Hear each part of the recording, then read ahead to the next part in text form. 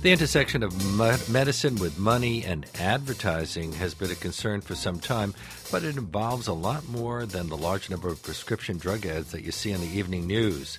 Medical societies like the American Society of Hypertension and the Heart Rhythm Society have deep financial ties to Big Pharma and the medical device industry. And joining us now are Charlie Ornstein and Tracy Weber, ProPublica senior reporters. Their article, Financial Ties Bind Medical Societies to Drug and Device Makers, is part of ProPublica's Dollars for Doctors series.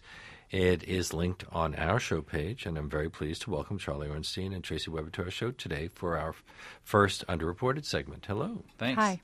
Tracy, why are medical societies a logical target for drug and medical device makers?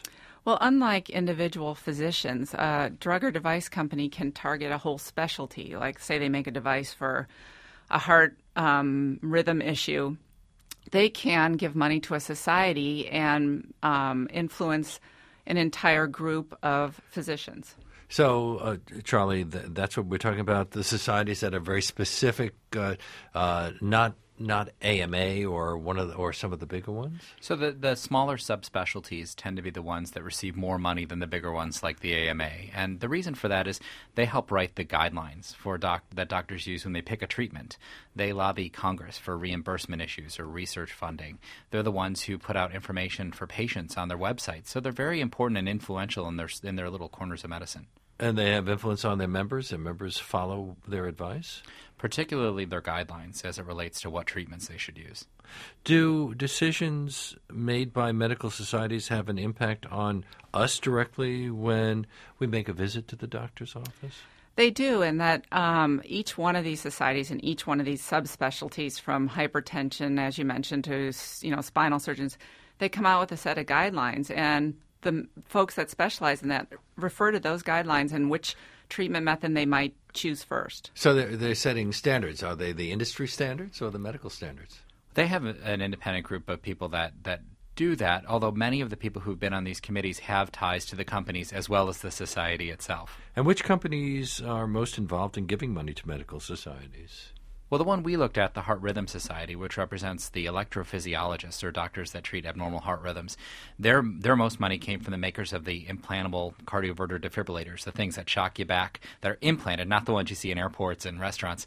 And each of them were giving, about 10% of the society's budget or revenues to the society: Medtronic, Boston Scientific, St. Jude, to name three. And is there anything wrong with that, or are they encouraging doctors to give a lot more defibrillators than put them into patients than the patients need?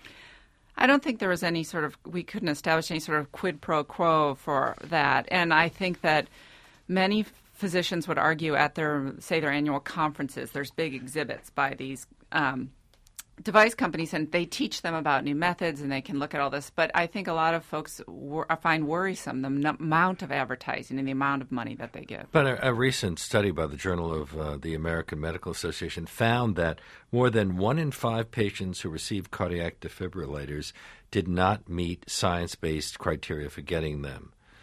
This is a major operation. It is, certainly, and each one of these devices can cost about $35,000 for one. What we also did is look at what But we're talking about 20% of all the people who are being given them when they're not medically necessary. Is because there's so much big money involved? It's again, like Tracy said, it's hard to say a quid pro quo, but one thing we did is looked at the material that was on the Heart Rhythm Society's website, and we wanted to see, were they being scientifically, accurate about what they were saying. So we looked at the information that they provide for patients, and as far as these defibrillators go, we saw that they weren't listing any risks at all for the defibrillators, and there are risks. For instance, it can shock you inappropriately, which can have a severe effect not only on your physical state but on your mental state. Who pays for them? Is Medicare paying for most of them? In some cases, yes. In some cases, it depends on your age and if you have a private insurer. But the study that you mentioned, the Department of Justice is also investigating, not directly related to that, but whether or not physicians are, being unduly influenced to, implant more of these devices in folks that may or may not need them. Well, you mentioned earlier that many of these companies set up booths at conferences. What are we talking about here? How large are these booths? Well, it's really from the minute you get to the conference, if you're a doctor, you check into your hotel and you get a key card, and on that hotel key card it has an ad for a company. And you get to your room, and before you go to sleep, there's an ad at your bedside that's been placed by the cleaning people that advertises a drug. And when you wake up in the morning, the newspaper at your door has a sticker for a company. And you go downstairs and get on the bus to go to the exhibit hall, and there's an ad for the company on the bus. And not only that, but there's an ad on the headrest in the bus for a company. So everywhere you turn, and then the exhibits are the size of mansions. One company had an exhibit that was more than 12,000 square feet. And you note that the physicians often have to pass by these booths to reach the area where the latest research findings, which is a big draw at these gatherings, are displayed. This sounds more like a casino than like a convention. Well, it's kind of like a carnival, too, because people are calling you in. That the companies want you to come and see, what they have in their thing. And I don't know if you noted in our story, we talk about how at two of the different heart conventions this year, they had the ID badges had radio frequency things. So they were tracking the doctors, and the companies would pay for real-time information about who the doctor was in their exhibit, how long he spent looking at things, his personal information. And one of the doctors jokingly called it the tag and release program. So this was at the American College of Cardiology. These tracking devices were on the doctor's conference ID bags. Hello, I'm Dr. So-and-so. And then, and what was the importance of the information? If a doctor stayed at one booth longer than another booth, that would be important information for everybody to know? When we looked at some articles that have been written from the industry, so for the RFID industry, what they found is that in talking to the exhibitors, they said that they can use this information to dramatically increase their sales. By just knowing how long people stay at individual places, they can target their customized marketing to them later on. Was this unique to the cardiologists, or are we finding this at other conventions as well? There's a radiologist convention, that a big one that happens every year, and this has been there for a few years. I suspect you will see this at more and more medical conventions. And you talked about all the ads that the doctors see. Who's getting the money for the ads? Well, the society. They all go to the society? Right. So the society basically makes, a lot of its money by selling these ads at their conferences and the exhibit space and such. Other of these societies, for instance, you mentioned earlier the Hypertension Society, they came up with this whole program to actually have a accreditation program for drug sales reps. And the first group of sales reps that went through there were all from their major sponsor, Daiichi. And they get a little certificate, a little stamp on their business card that says that they are certified, by the society, and it helps them sell drugs to the doctors. My guests are Tracy Weber and Charlie Ornstein, two senior reporters at ProPublica. Their article, Financial Ties Bind Medical Societies to Drug and Device Makers, is part of ProPublica's series called Dollars for Doctors. And as I said earlier, we have a link to that on our show page at WNYC.org. This is WNYC, WNYC.org. I'm Leonard Lopate. Companies can also fund Wii game rooms, put their names on conference massage stations and on the shirts of the masseuses. Now, what do they get for funding these Wii game rooms? They just get name recognition, so they get their name on a sign. And it was interesting. I was in San Francisco last week for the Heart Rhythm Society conference, where they do not have a Wii game room. But the doctors said that they're not going to prescribe a device because Medtronic's name is on the side of a bus or St. Jude's name is on a key card. Or they've been given a pen with the name of... They can't do that anymore. The companies are prohibited from giving the pens. But I feel a lot safer. Yeah. But there are some doctors that acknowledge, companies would not spend this money if they didn't feel that they were getting a return for it. And so you do have to wonder. We reached out to the companies, and they they declined to talk to us, and they declined to discuss this at all. And so you don't really know why they're doing what they're doing. What about the societies? Did they disclose their sources of financing? So most that we looked at do not. They don't? No. So they must file as a nonprofit a 990 tax return, but that doesn't break down who their funders are, and you can tell barely anything from looking at 990. Senator Charles Grassley became interested in this issue and requested that 34 different organizations, both health advocacy groups and these membership groups, provide this information to him. And so we were able to look at some of the information they gave to them. And the Heart Rhythm Society does put its information online. And you mentioned that they can't put their names on pens anymore. Doesn't recent legislation require doctors to disclose anything they receive from the medical industry that's worth more than $100? So as part of the healthcare reform bill that passed last year, there's a provision called the Physician Payment Sunshine Act, which in 2013 will require the companies, not the doctors, so both the drug companies and the device companies, to report all payments to doctors. But not to societies. Not to societies.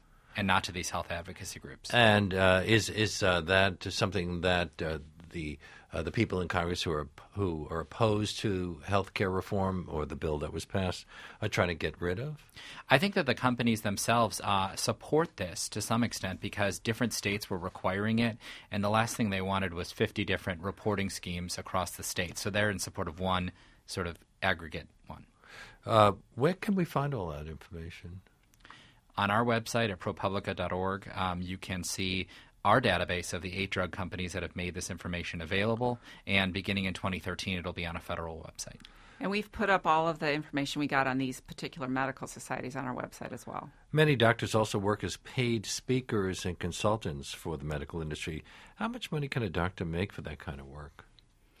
Well, in our database, we had physicians who were making, hundreds of thousands a year doing speaking and consulting, but we often noted that these physicians were also working for up to a dozen other companies and that have not disclosed how much they're paying. So I would say a doctor could make a lot of money.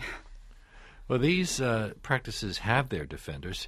Don't advertisers say that they're involved in some kind of educational process? Absolutely. Both the advertisers and the societies say that without innovation, without collaboration, there wouldn't be innovation. And further, that doctors need to see the latest technologies, the latest devices, the latest drugs, and they're helping them to do that. And they also don't think that doctors can be bought for the price of an exhibit.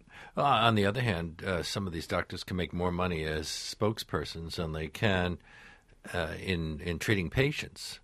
That's true.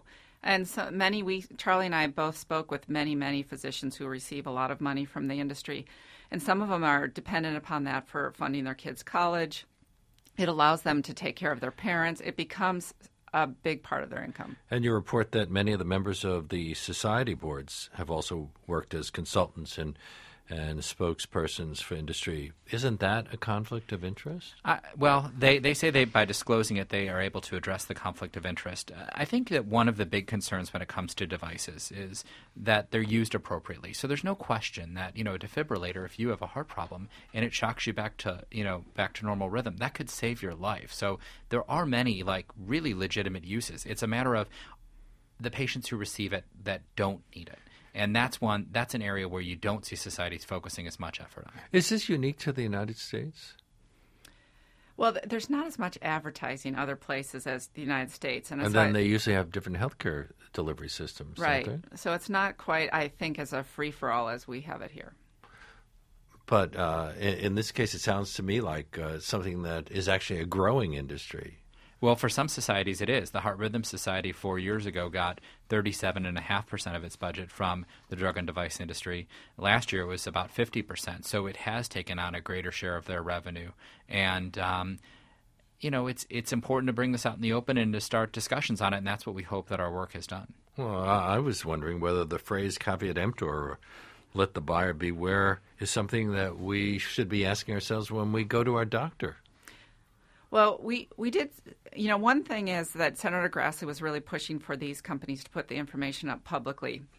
But just because you declare that you get this much money from an industry, it doesn't necessarily make it absolve all problems. And we do feel that's something that you should talk to your doctor about and maybe look at the decisions that are made, or even with these societies, if they're taking a public position, is that position free from any kind of influence?